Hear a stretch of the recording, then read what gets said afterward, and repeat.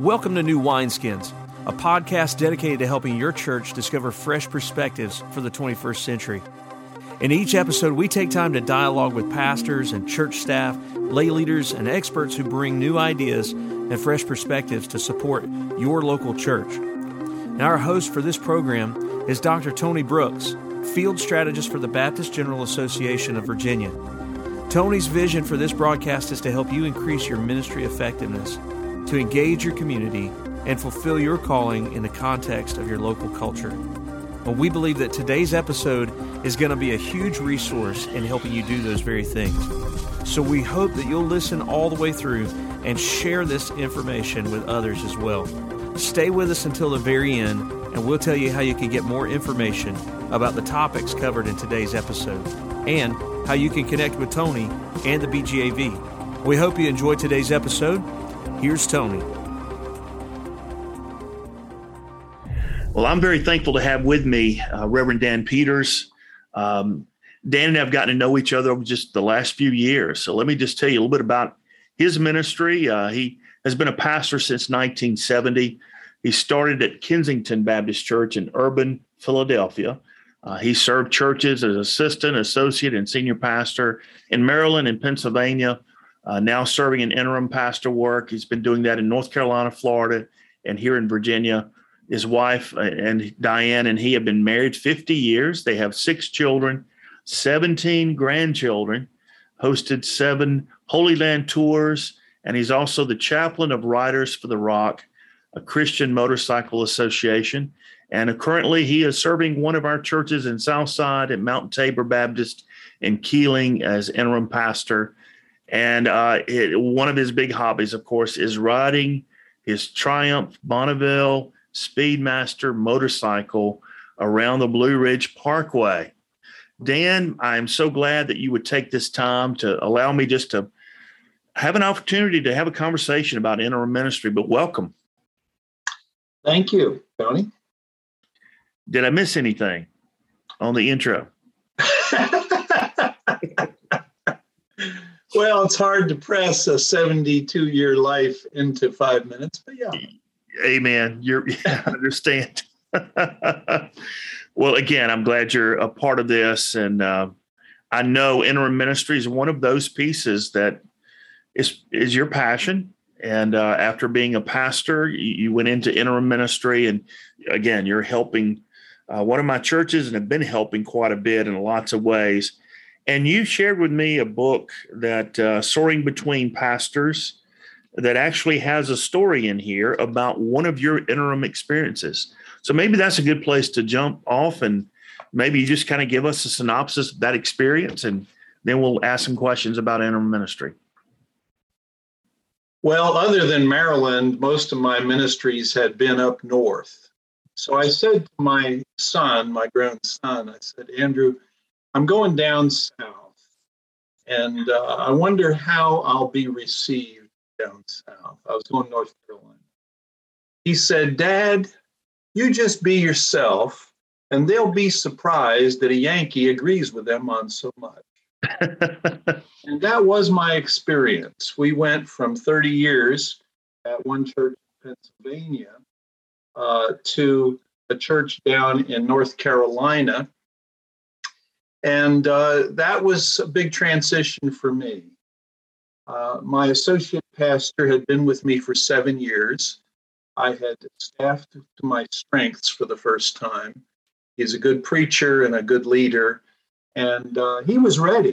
In fact, he was looking around to pastor the church. So right. I didn't want to lose him. I thought that church needed him. So I got out of his way, not because I was falling apart or couldn't do it anymore, but I felt like he really needed to be the next pastor. He was ready. So he took the senior pastor, and he's still there. So that was my first church I turned over to a younger man. Then I was down in North Carolina for 10 months and turned that church over to a younger man. And then I was down in Florida for about a year with a church full of veteran missionaries that kind of wanted to have their own church. Then I was over working with my second church here in Virginia. My goal is to go into a church, build strong personal relationships. That's the first step. And to go in and just really listen to the people, love the people, encourage them. So often churches are discouraged and disorganized, and lift them up, encourage them, get to know them, listen to them, understand them, develop those relationships. The second thing I do pretty early on is develop whatever needs to be done in the prayer ministry. To me, that's the engine of the church, and whatever we can do to develop the prayer ministry, and then go into passages of Scripture that relate to what a pastor is, to really help them to form a New Testament concept of what a pastor is. Often they have ideas based on pastors they liked or just cultural expectations. So I try to get them a biblical concept of what a pastor is. And then help to guide them to find their next pastor and then get out of the way when he gets there. Hopefully fix things that are broke, whether they're in the structure of the church. Sometimes you'll find a church that is deviated from its constitution. I try to bring them back in line with their documents, get them functioning under whatever structure they're supposed to have, and so forth. And then usually when they're ready, I start a membership class. This church I'm in right now, they had a membership class back in the 60s, but they hadn't had one since then. And so when I told them I had one person interested in baptism and church membership, the whole Sunday school decided to join my class. I had the biggest membership class I've ever had. Most have been members for decades, but they wanted to, get back to basics. And so we did that. Good. And we've seen some of them join the church that were hesitant to do so. And then I baptized 2 men yesterday. I got some more getting ready for baptism now. And that's an encouraging sign. That's a sign of life. And so I'm encouraged. And the one problem with being an interim pastor is that you really start loving these people and they really start loving you. And then you're gone. Right. But we have friends in so many places now. Every church we're in, we develop a few lifelong friends that we keep in touch with. And I think that's one of the richest parts of the experience is developing those genuine lifetime Christian friend experiences that enrich your life so much as you move along. I've seen so many pastors who just retire, when they are done with their long-term pastorate and then don't really have those kind of connections that they had as a pastor. I think it's a great way to continue those kind of situations. If you're called and gifted as a pastor, interim, I did 2 full-time interims, and I've done 2 part-time interims now. And they all have their blessings and advantages and disadvantages. But I think developing lifetime friends has really been special, and continuing to be able to preach and to teach. People ask me, Pastor, how long did it take you to prepare that message? And I say to them what Charles Haddon Spurgeon said. He said 30 years and 30 minutes, Yeah. Because I have extensive files and I use them. I use them in my preparation. I freshen it up and I relate it to current events and the current situation in the church. Right. But I don't have to go through and diagram any Greek sentences anymore. I've done that. Right. I know how to do that. And I've got records of everything I've done, all my word studies.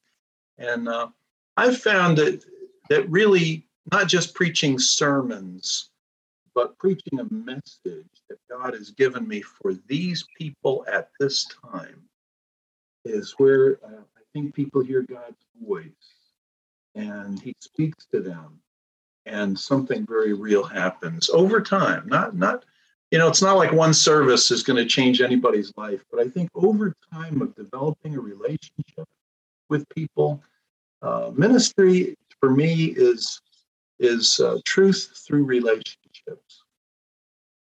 That's But good. you've got to have the bridges of relationship are what you drive the truck of truth across people. Right. And that's something that my wife, and she's really good at it. Somebody said after we came to our present church, they said, we really like Dan, but his wife isn't he? Well, it's true. And she has been such a help to me. You know, prior to interim work, she was down in beginner church all Sunday morning, and I was upstairs with the adults, and most people didn't even see her. Oh, my. So now the two of us are at the door. We're there before the service. We're together, ministering together in Bible studies. And that's been a real wonderful thing. It's been able to, the two of us really minister as a team, really together. That's been a wonderful thing. Yeah. Dan, thank you. And I agree. I think having a spouse who really is a partner in ministry is significant. Gives us lots of opportunities to be a blessing, and to, really in our marriage to improve that as well as we do that together. And you know what she's good at? What's she that? Keeps track of who's related to who. There you go. She can somehow map these family trees in her mind so that she knows who's related to who, and all the people that aren't even there but have been mentioned on the prayer list. You know, these prayer lists have like a network of relationships that aren't easy to comprehend when you're new to a place. That's but right. She is amazing at that and such a help. Well, Dan, you've opened up several questions. One, again, I do agree that the first place to start is building those relationships and how to do that. And you've given some ideas already. And finding someone in the church who can help you put those pieces together of who's related to whom, I think is a big part of that. And I know one of the pieces that I started doing the last, 10 years or so is when I am an interim at a church, I go ahead and get the pictorial directory and I just basically make a photocopy of every picture and every name and do flashcards, just like I was back in Hebrew or Greek, and just memorize those faces and names, and being able to call them by name is pretty significant. And that takes some time usually. So, yeah, that was the real problem in the church I'm in now. They hadn't done a pictorial directory, in 20 years or more. And so it wasn't any help at all. And so, we've had to work without that. But in large, this is a smaller church, and so that was easier. But in larger churches, that is absolutely a key, because otherwise you're just flying blind. Right. And then figuring out those relationships, again, having someone in the church who has been there for a long time and would be able to help you to put together all those different family trees can be very significant as well. Beyond that, go ahead. I found in some churches, a church of several hundred I was at as an interim, after about 6 months, I knew more of the people in that congregation than any of the long-term members seemed to. Yeah. They'd been all going in and out of that church for a long time, but they didn't know too many of each other there. And I realized, oh, you don't know that person. I do. Yeah, and how to get them connected, communicating and getting to know each other, I think is pretty significant as well. You mentioned prayer, and I agree. That has to be at the heart of what we do. What are some creative, significant ways that you've gotten churches back into really understanding prayer ministry and what's needed? Well, the church down in North Carolina, when I went there, they had had a prayer meeting. The pastor led it. There were 6 or 7 people came to it out of several hundred on Sunday morning. And he would have a devotional, and then they'd go through the long list of illnesses of various people that nobody knew. A few of them that people knew. I'm exaggerating a little bit, but the long organ recital, and then somebody would just pray at the end for all the people that God just heard who they were, so he knew, what it was. And And so I decided we do something different. I'd done this several times before. And so I took the book of Psalms and I found tunes to sing the Psalter to. And so we began singing our way through the Psalms one at a time, and then doing a brief devotional study on that Psalm, and then having a prayer time related to that Psalm. We did it originally around round tables in a classroom, and it grew. And then we would give them an opportunity to share personal requests with each other at the table. And then whoever wanted to pray out loud could pray out loud, or they could just nudge the person next to them and keep nudging until somebody wants to pray out loud. And that was the most amazing thing, because that prayer meeting grew. And by the time I left after 10 months, we were up to about 100 on Wednesday. The word was spread that we were having answers to prayer. We were sharing what God was doing. We were seeing answers to prayer. And the people liked singing the Psalms.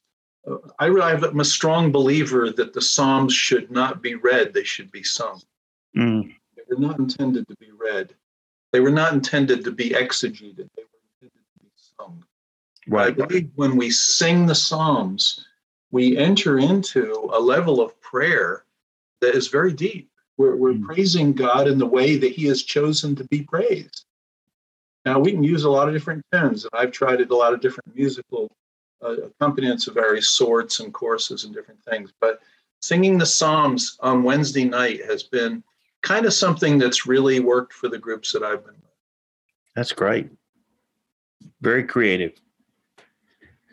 You mentioned as interim, a part of the challenge is understanding, exegeting the church, not just the membership, but oh my goodness, Constitution and bylaws, policies and procedures, and then helping them get back to where they need to be. That's pretty significant and most difficult often if they've not been following what they, put down 50, 100 years before. Well, one church had been taught by their previous pastor that they didn't need a constitution or bylaws. They should just go by the Bible, which actually meant going by him as the senior pastor. Right. What it meant, in my opinion. And so he basically swept that all away. And then, so it was just him. He didn't want deacons meetings or congregational meetings. And yet it was still a Baptist church. And I don't believe that is what Baptist polity is. I believe that essentially, biblically, the congregation is the human leader of the church under the word of God by the Spirit of God. Right. And that the deacons are servants of the Lord and of the congregation, and that way should function with deacons meetings, with deacons going on and off the deacon board and all of that. And they had just not done any of that for years. And I said, how about if we just, get real creative here and go by the rules? Go by the book. Let's do it, Either that or change it. My belief is you either go by the Constitution bylaws or you change it, because otherwise it's just some person's ideas. Right. Definitely. Biblical or unbiblical that they may be. And so that's one thing I always do when I go into a church is I really study what it should be, and then I look for whether it is or not. Right. And then guide them into that. And that, because I would hope that the new pastor wouldn't have to deal with that. Right. I can deal with it. I can do some things as an interim that the new pastor would have to really spend his leadership capital on, that I'd rather he wouldn't have to. I'll spend mine on it, and I ride off into the sunset. And then hopefully things are done decently and in order so that he can step in and have his unique spiritual ministry for those people. Dan, that's a good word. I know that's another piece that to me is very significant. And our role as interim pastors is to prepare this congregation for what God's going to do in bringing the next pastor. not just waiting for the next pastor to show up, but dealing with any issues that might be going on, whether it's constitution, bylaws, or ministries that are not working that probably need to die in order that God can bring new life somewhere else. Whatever the issues might be, that's a good word. That really the interim, if they are doing their job, really should help that congregation deal with the elephants in the room, whatever those might be. One of them was the whole idea that as interim, I don't want anything to bleed when I leave. So there was a man and a woman teaching Sunday school, and rather the previous pastor had just taught the Sunday school, and that would have been the easiest thing for me to do, was just come in and say, I'm teaching Sunday school, right, because I'm a good teacher. But no, I encouraged the two of them to continue, and I've tried to encourage them, help them, guide them. My wife has too, with ladies, and so that they don't have to replace their Sunday school teachers when they replace me. Okay, right, they'll have them. And then some of the men wanted to start something. The WMU is going really well, but the men didn't have anything. So there's a man, I just baptized him yesterday, actually, and he stepped forward as organizing a men's missions ministry in the church. And but that'll continue without me. And they've already I had to be somewhere else, so they had their meeting without me. I don't feel like I have to be running everything myself, even though it's a small church. Right. I want them to be strengthened and encouraged and helped, so that when I'm gone, nothing will be really damaged. They can just get a new pastor, and they will already be functioning in their jobs in the church. Right, right. So someone, is just retired as pastor or some other staff position, and they really feel called to want to be an interim pastor. You've given me kind of the nuts and bolts. Or here are the things: build relationships, the different things, prayer ministry. What other advice would you give them? To the potential interim pastor. Right. Yeah, I'd really rather give advice to a church as to why they need an interim pastor. Let's go there. Churches think they need an interim pastor. But if they've had a pastor for 30 years that they liked and he retired, the next pastor is going to be an interim pastor, whether they intend it to be so or not. Right. Because they're getting a new daddy in the family. And that's a tough role to fill, no matter who you are. And I think it's so much better to have an intentional interim pastor rather than an accidental interim pastor, which damages the church, I think, when the next guy isn't the last guy, so we get rid of him. Well, so I think churches need to really wise up on that and make use of seasoned, experienced, older men to be an interim to kind of hold things together, encourage everybody until they can get a younger person than him, who may very well be like me in my 70s. Right. I don't have that many miles left on me. I'm getting a few bald spots, and I'm getting some threads showing on the tread. You know what I'm saying? Well, they're not going to be a lot more miles out of me, but I can help churches to prepare for hopefully a longer term ministry. Yeah. When I say younger, he might be 50, he might be 60. Right, right. Yeah, you're right. And again, I wholeheartedly agreed with what you just said. But not just those that, churches that have lost a pastor after 30 years, but those who've been going through conflict and the pastor's forced out, or those that the pastor suddenly has a major illness and has to, resign long before he wants to. When there's any type of imbalance in the system, there needs to be time to grieve, bottom line, right? Yeah, I think that churches grieve more than they think they will. They think they're going to solve it by finding another pastor quick. Well, that's like trying to solve your grief over your spouse by finding another spouse. Yeah. That's not fair to the new spouse.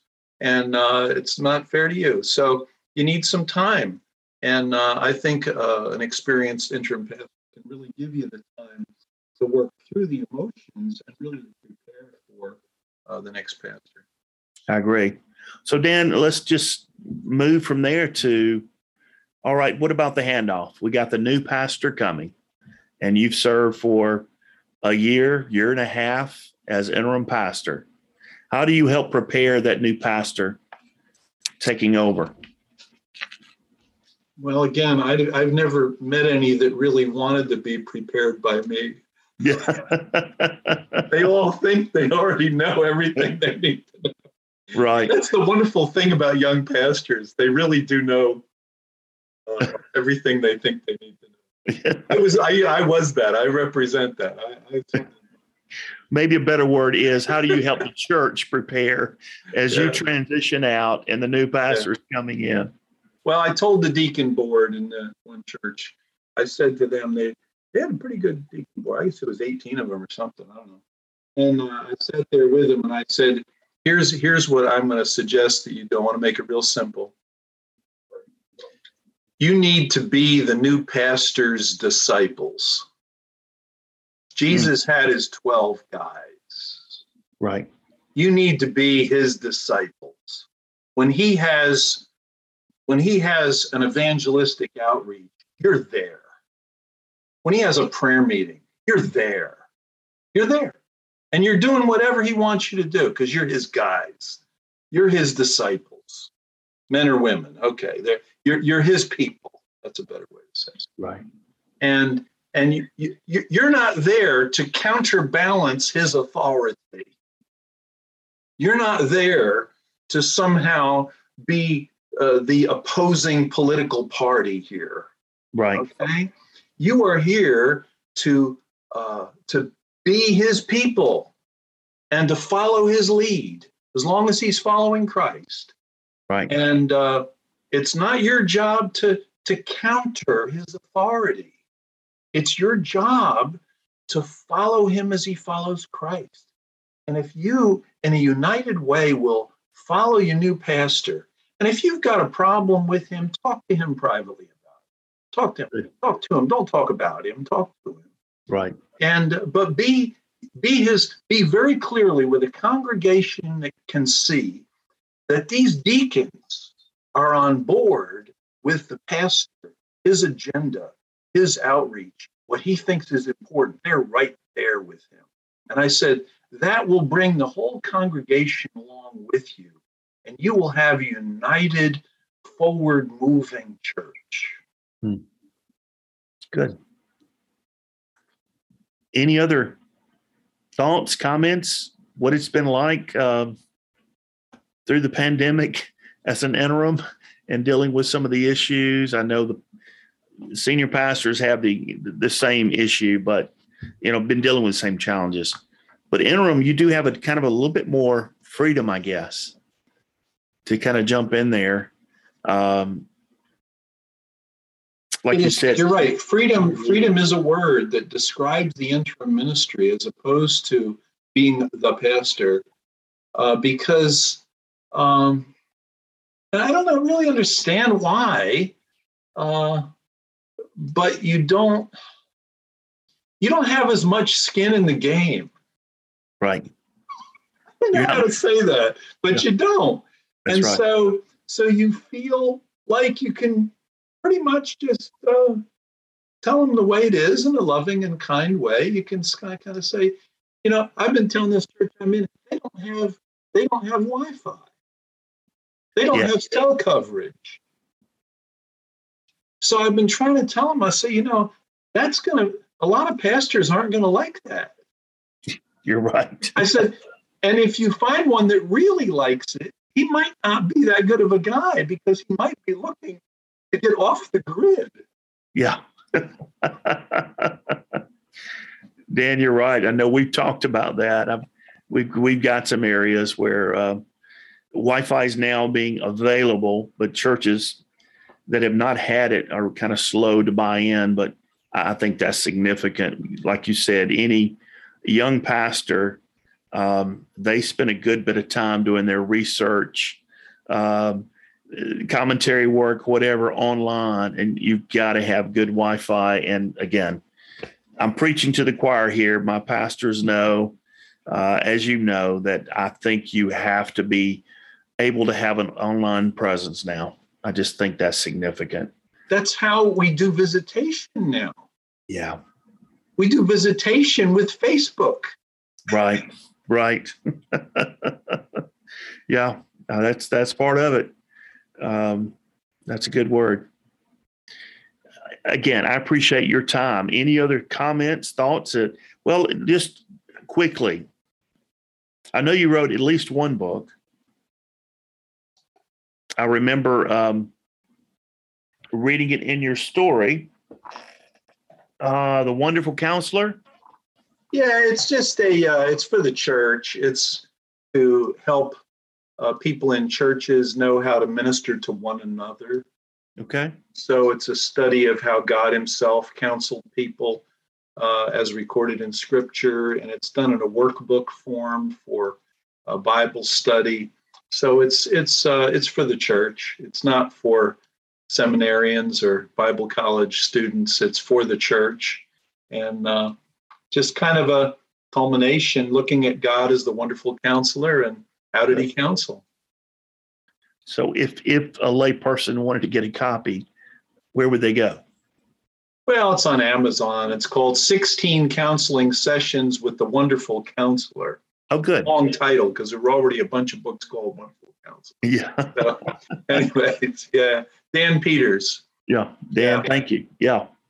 Thanks for the plug. Appreciate it. Yeah. Oh, yeah. Look, I think anytime you've spent some time investing in writing and God gives you something, it's good for others to know about it. And they may be able to be blessed because of that. And that's what it's about. If again, whether it's a church or whether it's someone looking to be an interim pastor, and they hear this podcast, how would you want them to contact you? They can call me on the telephone. I'll give you my telephone number. Okay. All right. 610-608-3162. That's my cell number. Dan, thank you. I always ask. I don't want to just assume when it comes to contact information. But I do appreciate this time, and I will let you know as soon as we get this up. And just thank you for this time. Really appreciate it. Thank you, Tony. You know how much I appreciate you. So, God bless you. Thanks. Hey, we hope you've enjoyed this week's episode and that you found something that you can put in use today for your ministry context. If you'd like more information about any of the topics that we've covered, the Baptist General Association, or maybe you have questions, you can reach out to Tony by email at tony.brooks@bgav.org. You can also check out the BGAV website, bgav.org. Thanks for listening today, and if you like this show, please leave us a comment or post a review. And make sure to catch our next episode of New Wineskins, where we discuss fresh perspectives for the local church in the 21st century.